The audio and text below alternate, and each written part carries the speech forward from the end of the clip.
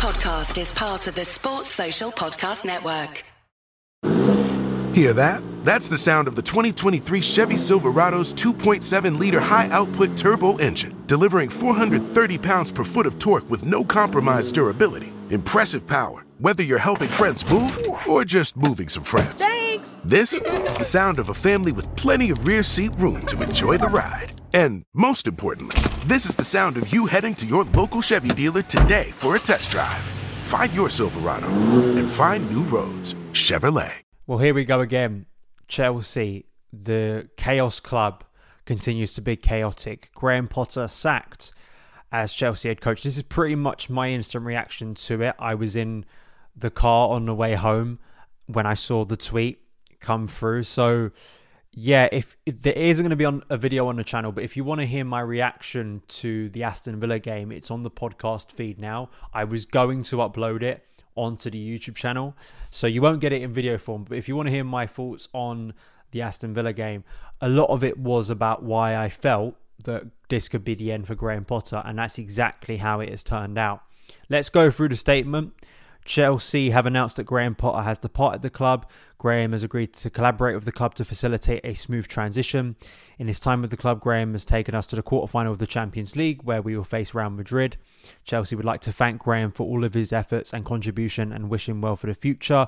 Bruno Salto, who of course he brought from Brighton, will take charge of the team as interim head coach. And here's the key thing.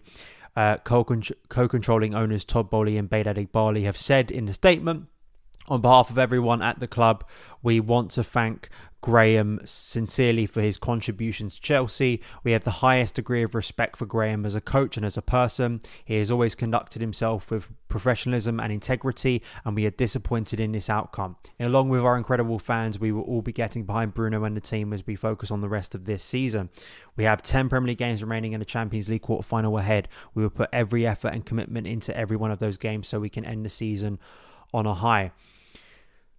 Astonishing, it really is, but given where we are, given my feelings after last night, I kind of feel like this is kind of the way it has to be.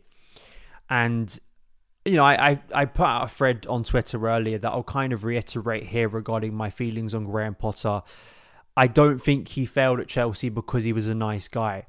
I don't think he failed at Chelsea because he didn't say lovely catchphrases in press conferences. I think that is an easy way to look at this.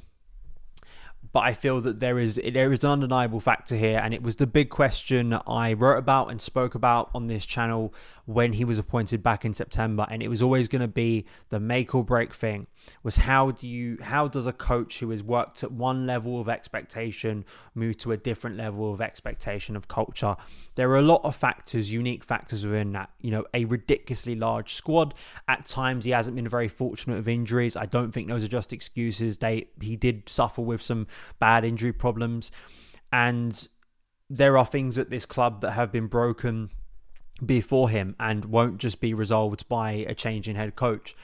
But it's undeniable when you look at the lack of joy watching Chelsea, the lack of cohesion within the team, the dour results we have seen, the drop from Champions League, qualifying, in any sense, sort of challenging for that this season, to kind of 6th, 7th, now to bottom half of the table.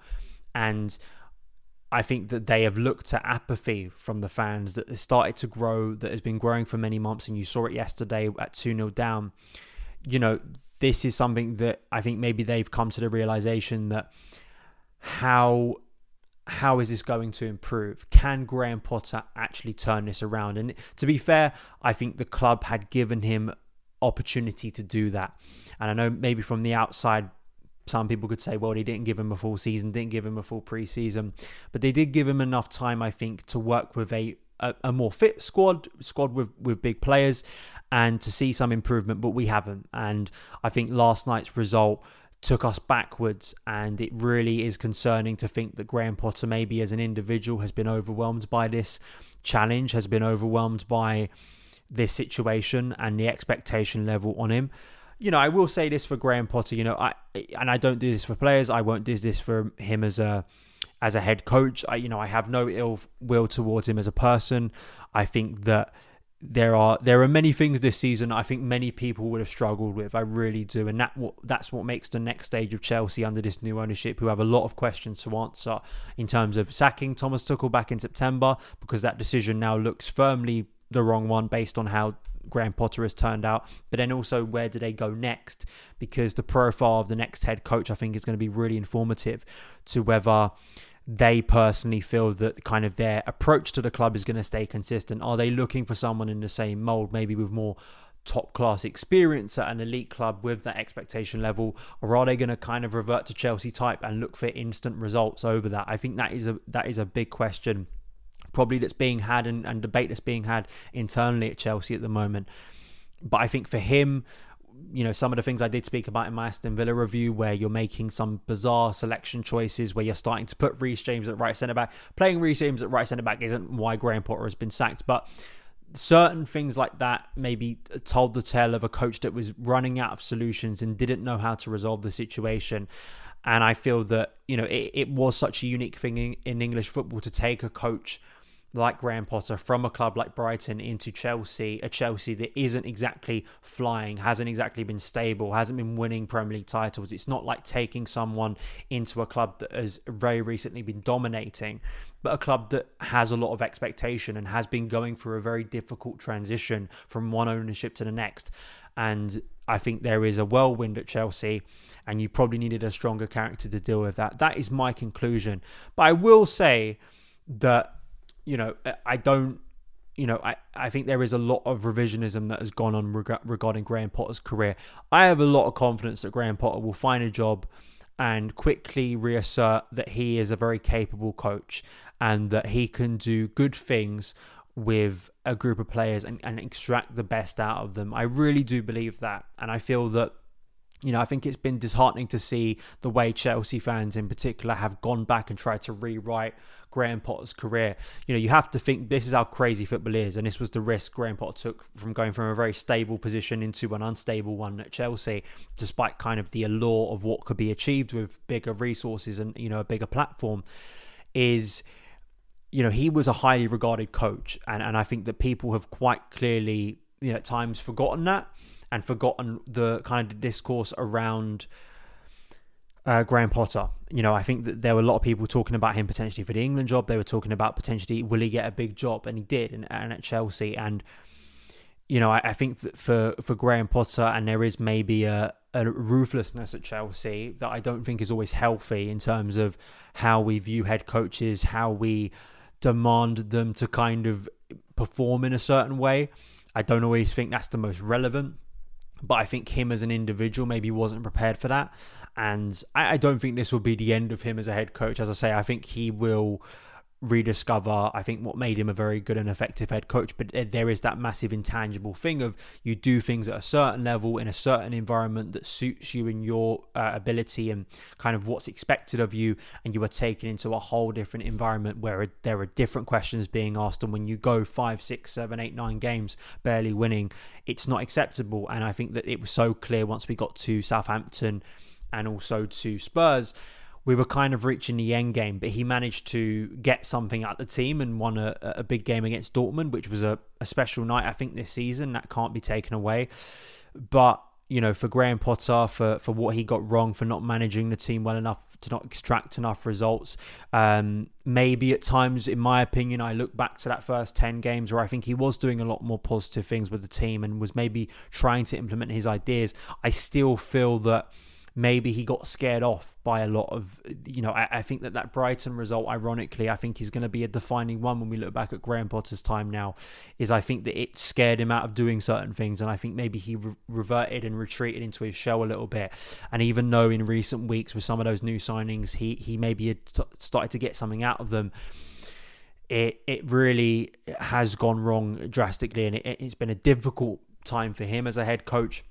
But Graham Potter, he said in an interview months before getting a Chelsea job, it's not, he knows this more than anyone else. And he said this publicly in a really good Michael Calvin interview. He said, it's not about whether I'm a nice guy or not. If they sack me, they will sack me. I can't do anything about that. So this is, I don't think Graham Potter's going to be, waking up in the morning or taking this news and being like, I never saw this coming. I think he's a smart enough guy. He's an intelligent enough guy to know the writing has been on the wall. And I think there always comes a point with the health of a club, with the way the club feels for its supporters and the way Stamford Bridge feels.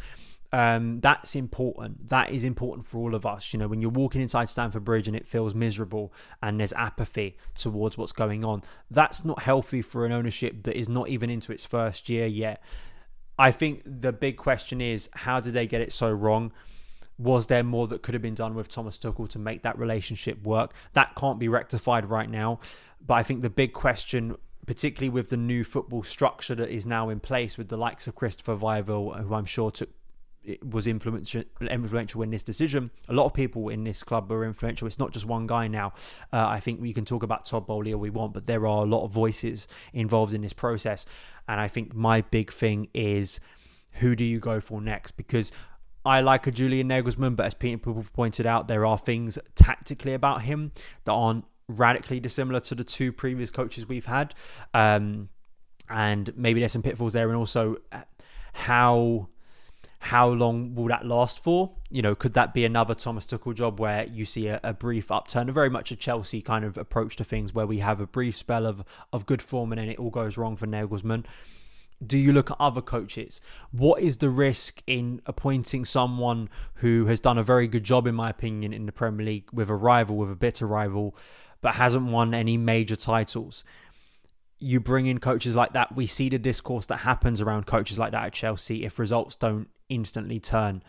I think that's the fascinating dilemma they face now, because it's very easy, I think, for them to go into what would be kind of common consensus, and you bring in a big name coach, but there are pitfalls and collateral damage to that, as we have seen at Chelsea in recent years. So I think this is a really, really big call now, because it hasn't worked. They've put so much faith into Graham Potter, but there comes a point when, listen, I said this in January, it's never a case. I like long-term thinking. I think the merry-go-round of coaches is wrong.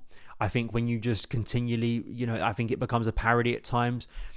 And I think that a lot of the problems Chelsea have faced in the last half decade, Graham Potter doesn't change this. I still think a lot of the problems Chelsea have right now are because the short-term thinking, not only in terms of the dugout, but also in terms of signings and selling players that we probably shouldn't have, that could have contributed more in the long term.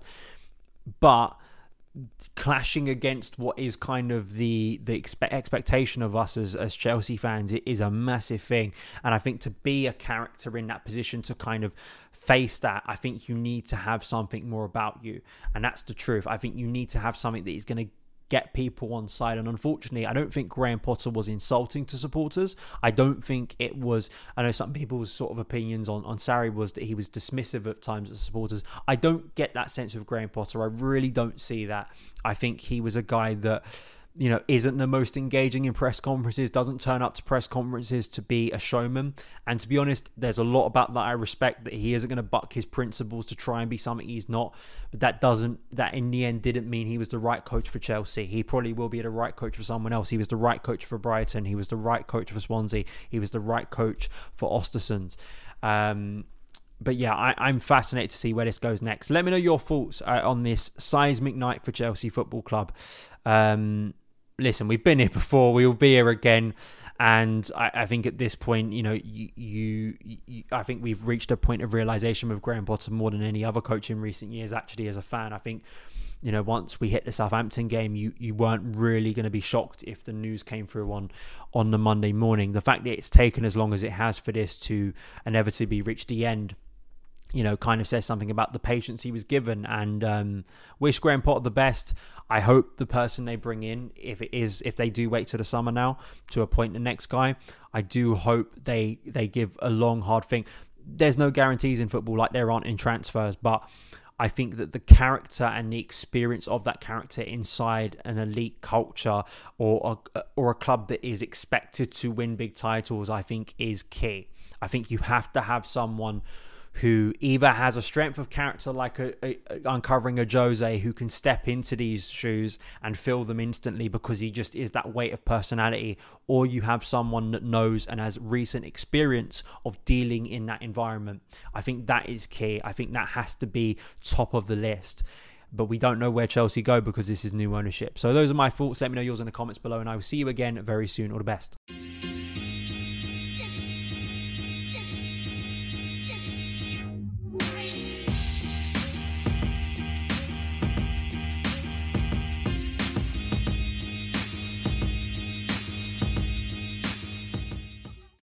Sports Social Podcast Network.